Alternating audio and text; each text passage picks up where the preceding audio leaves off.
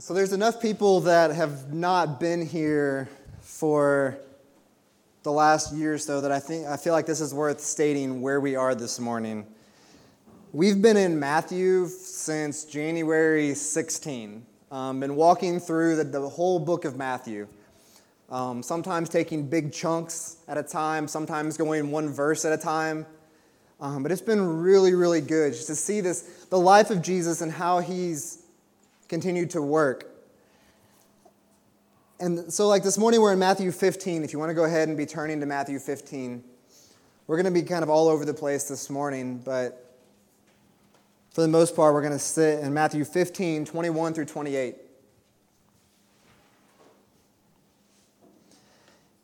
I think in this text we see a lot of different things. We see there's so much that could be said, but I really think we come back to these two things, these two big ideas that I think is being taught here.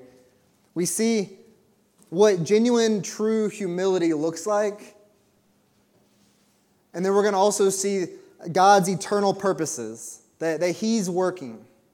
And we're going to see how those two go hand in hand very, very well. That as we see more and more about Jesus' eternal purposes, we see the way that God has worked, the way he's planning to work, and how our only response is in humility. I'm going to go ahead and read Matthew 15, 21 through 28. We got our computer back, so it should be working. Awesome. So if you have your Bibles, turn to Matthew 15. It'll be up on the screen as well. Verse 21.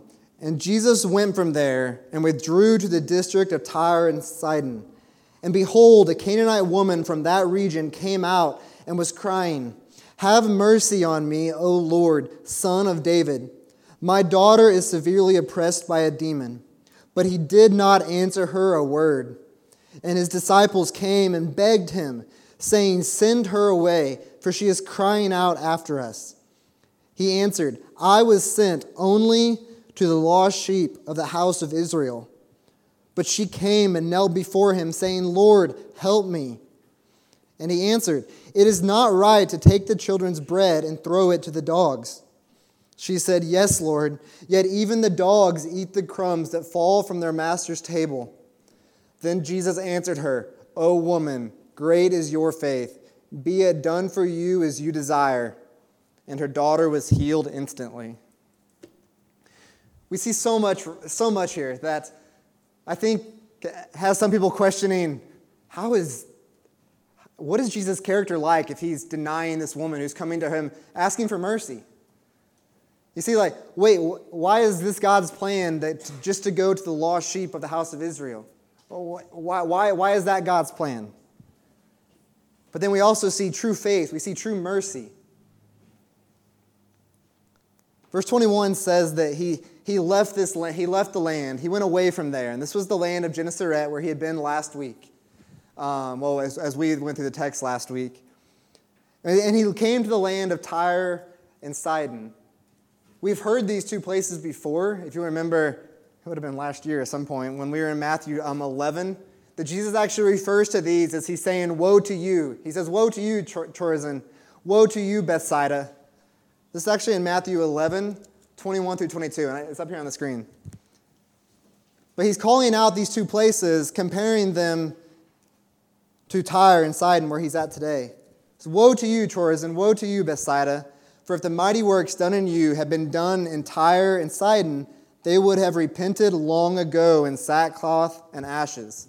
But I tell you, it will be more bearable on that day of judgment for Tyre and Sidon than for you." These two cities that he was in today, it says he came to these two regions. These two cities are Gentile areas. He's been preaching, teaching, healing, all this stuff in mainly Jewish areas up to now. And that's the big difference. He goes away from there. And he comes to these areas that would have been deep in their pagan worship, deep in their surrounded by pagan gods.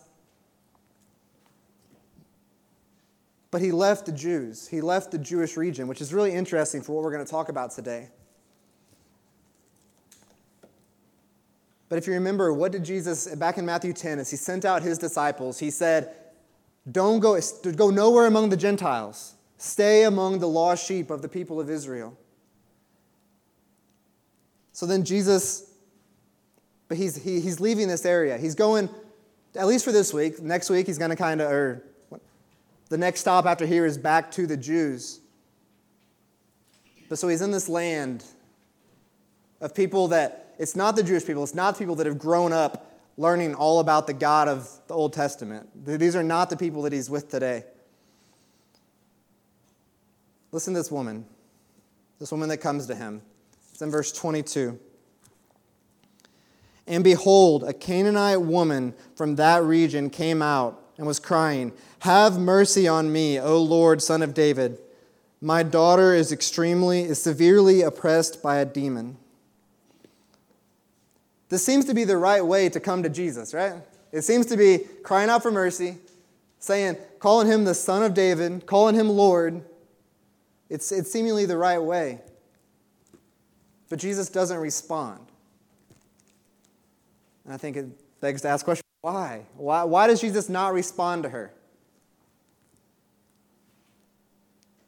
The disciples, however, they do respond. They respond to Jesus, saying, why aren't you doing anything? They say, "Send her away, for she's crying out after us." Based on Jesus' response, what it seems like is they were saying, "Heal her. Just do it so she'll go away. Be good to her. Do as she asks so she'll go away." This isn't kind of the major point of what I'm getting at, but I think you see the difference in Jesus' compassion that he continues to have on crowds, regardless of their motives. He's continuing to heal people in spite of that, in spite of their just wanting healing, in spite of their not really wanting him as the true Messiah. But then you have the disciples just wanting her to go away. It's a good thing we're following Jesus and not the disciples. That's not our motive. That can't be why we love the people around us. If people come and have needs, that can't be why, to get them to go away. That's not the heart that Jesus continued to serve people with. And that's just kind of like a little side note, I think. But listen, what does Jesus say when his disciples come and say, "Send her away. She's crying out after us"? Jesus' response is puzzling. I'm on the wrong page. I was sent only to the lost sheep of the house of Israel. I read a lot this week. People that were saying, well, Jesus is just a racist. He's only concerned about the people of Israel. Or he's just this nationalist. It's all about Israel. That's all he's caring about. And there's some crazy things. I don't understand it. But what you see is that Jesus' earthly ministry, he said, "I'm here for the house of Israel. I'm here for God's chosen people that he chose long ago." But that it's never about his chosen people. That's not what it's about. And we're going to see that all throughout this morning. I'm going to go back to something that God promised Abraham in the Old Testament. He said, "I'm going to make you a people. I'm going to make your name great." But he also told him in Genesis 12, I don't have this verse on there, "In you, through you, all of the families of the earth shall be blessed." So there was from the very beginning, as God was making a people, there was always a promise that it was going to be through all the nations. This was for the glory of his name among all the nations. I do have Psalms 86, 9 through 10. Listen to this. It says, "All the nations you have made shall come and worship before you, O Lord, and shall glorify your name. For you are great and do wondrous things. You alone are God." So this is always the plan. All the nations that God has made will come and worship, and they shall glorify his name.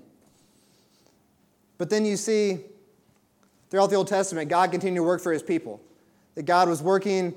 We've been reading on Sunday nights back last year. We read through Exodus, through Leviticus, through Deuteronomy, and we see that that God was continuing to work with his people. He was growing his people and making a big nation out of them.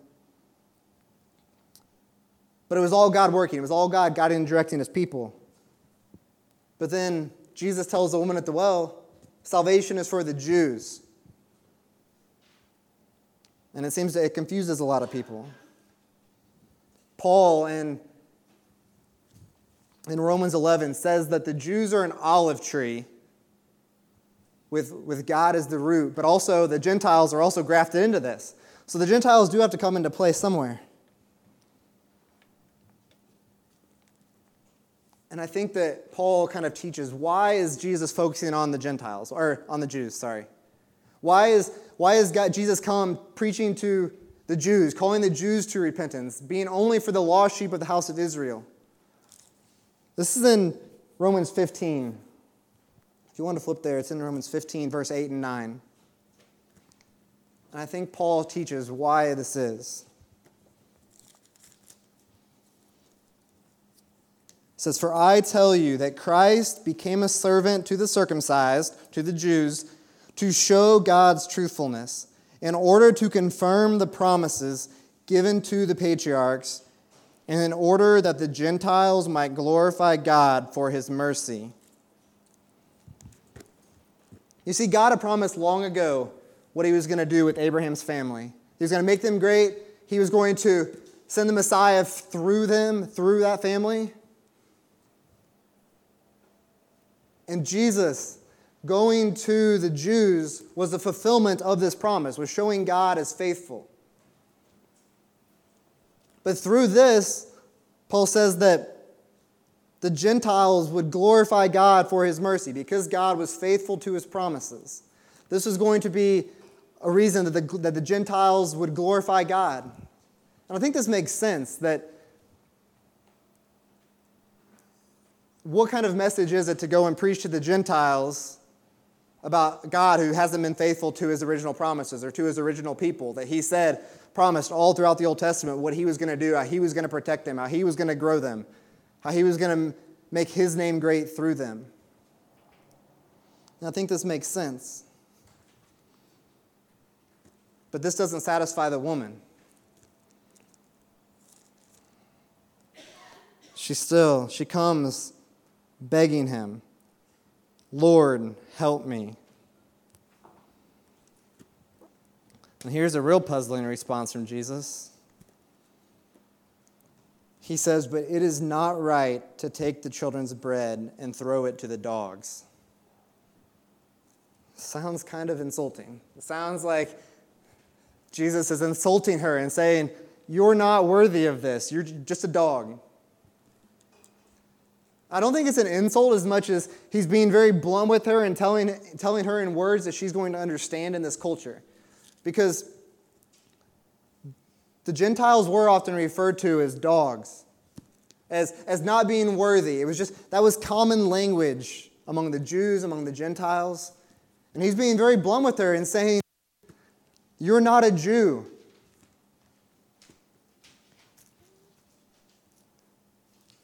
And I think her response is absolutely phenomenal. Listen to her response. "Yes, Lord, yet even the dogs eat the crumbs that fall from the master's table."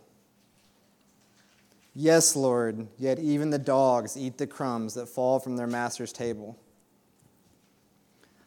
Other than Jesus stepping out of heaven, becoming a servant to all that he didn't have to do, I don't know that there's a better or a more humble response to Jesus in the entire Bible. I don't think there's a better picture of humility here. Because based on who this woman was, she would have grown up worshiping other gods. She would have grown up in a pagan culture. She would have undoubtedly already have gone to her gods, to their temples, to their doctors, to all these things. And yet, when Jesus tells her, "You're not worthy, you're a dog," she says, "You're right." She doesn't argue at all. She knows that she's not good enough to deserve anything he's giving. She goes right with his analogy. "You're right." She knows that God doesn't have to save her. She knows that Jesus doesn't have to do anything for her just based on her response. But she knows that she's at the mercy of Jesus. And by very definition, mercy is something that you don't deserve. She knew she was asking for something that she didn't deserve. But she was persistent. She was persistent not because she knew she deserved it. She was persistent in her faith. She was persistent. Matthias is listening very closely. Sorry. She's persistent, though, because she wants Jesus that much. She continues to ask him because she knows that he has the only thing that can save her, that can save her daughter. You're going to say amen next. Okay.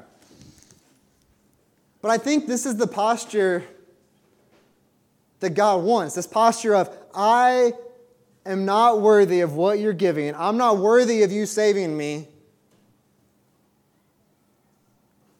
But do we ever get to that point? Not just a one-time thing, not just this moment where we receive salvation, but are we there where we realize that we don't deserve Jesus? Not just a one-time thing, but this posture of we don't deserve Jesus. Look at Jesus' response to this posture.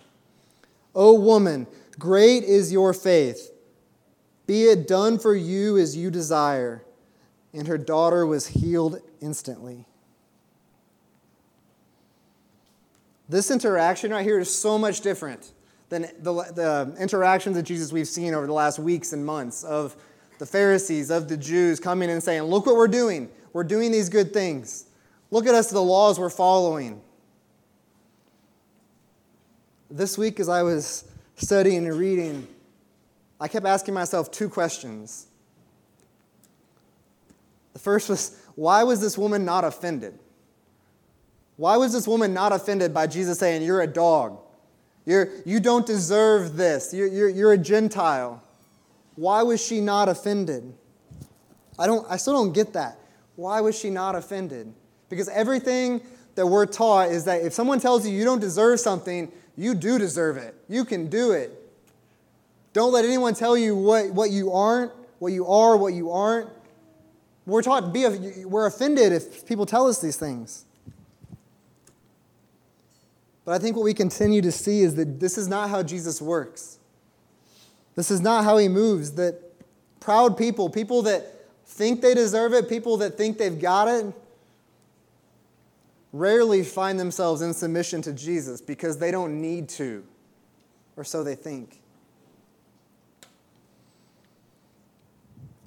But the second question I was asking is, why do the people with seemingly the least understanding, why do people with the least prior knowledge of Jesus, why is it continually them that have the greatest faith? Why isn't it the Pharisees who have been so busy studying the law? Why is it not the rest of the Jews that have grown up hearing about God, hearing the promises?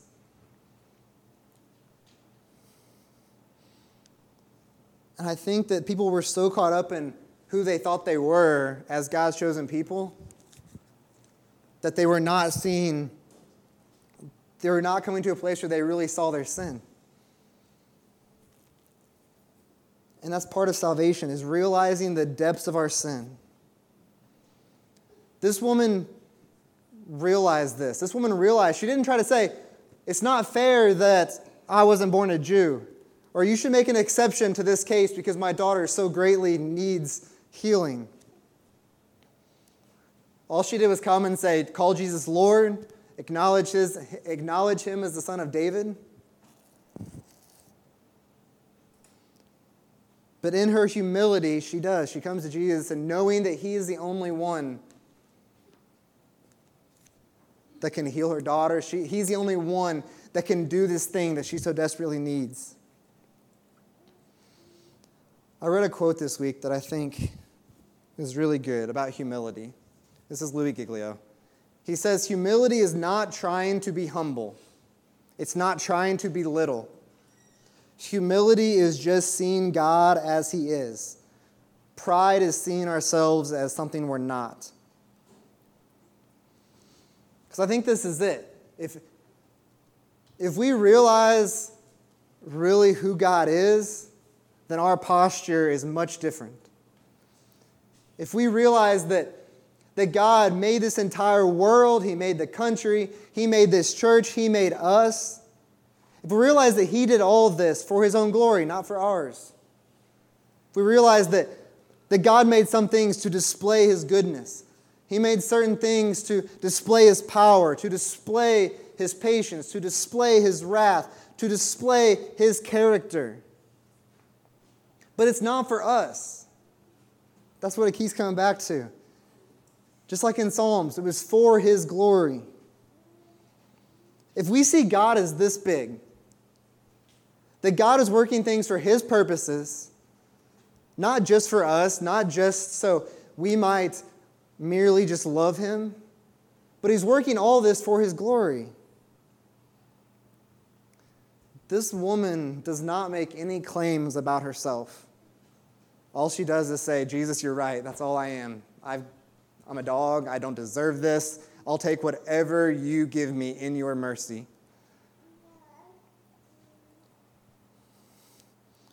It's just a remarkable interaction that I think there's a very good reason why it's here in Matthew. Because of all the Gospels, Matthew was written to Jewish Christians.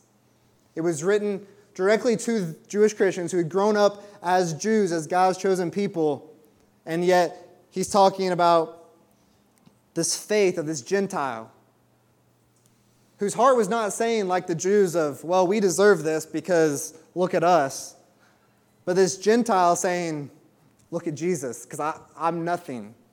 I can't do this. This is all I am.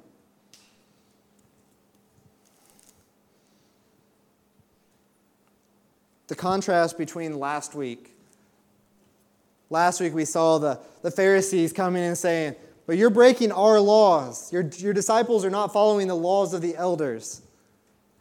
And then Jesus talked about what really defiles a person. And we saw that what happens when people rely on their own actions, which the Pharisees have been doing, but Jesus is saying, no, your heart is no different than it was. Your heart is still in sin. Your actions are trying to do the right things, but that's not what God wants. And this week we see a woman who's come not relying on her own actions, not relying on her own anything,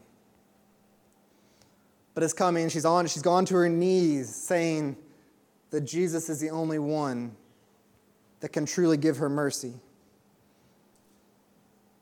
But I think all of this comes out of a knowledge, comes out of a realization of who God is. Because humility is not trying to think of ourselves small, just like Louis Giglio's quote said. It's of thinking God is big. And yet God is big, God is sovereign, God is in control. Somehow, for some reason, chose to send Jesus to reconcile the world to himself through Jesus. But that was for his glory, not for ours. You can continue to see that through the whole Bible, that it's all for his glory, not for ours. Ephesians 1 is possibly one of my favorite chapters in the entire Bible. Just makes so much of God as big, God as in control, God is working things together for his glory. So flip with me to Ephesians 1. It's up on the screen, and I don't usually do this, but I've gone through, and if this was in a book or something, it would say in parentheses, highlights are mine or italics are mine. But I've changed the color on some things, really try to focus in on some of the words that I don't want us to miss. But Ephesians 1, 3 through 14. Blessed be the God and Father of our Lord Jesus Christ, who has blessed us in Christ with every spiritual blessing in the heavenly places, even as he chose us in him before the foundation of the world, that we should be holy and blameless before him. In love, he predestined us for adoption as sons through Jesus Christ, according to the purpose of his will, to the praise of his glorious grace, with which he has blessed us in the Beloved.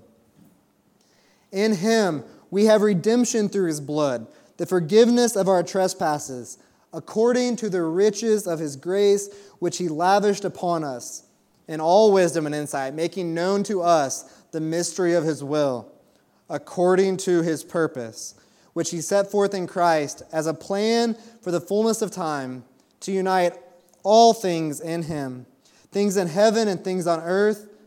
In him we have obtained an inheritance, having been predestined according to the purpose of him who works all things according to the counsel of his will, so that we who are first hope in Christ might be to the praise of his glory.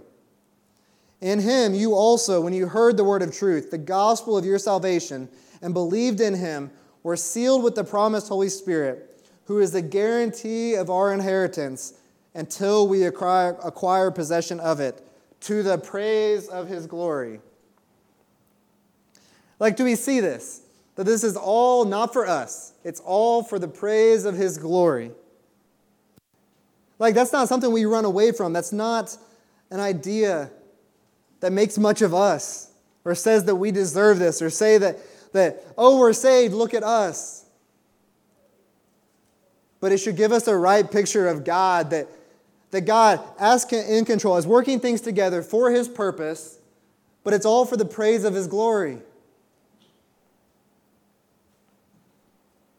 This woman said no. I keep saying it over and over, but didn't say anything about herself.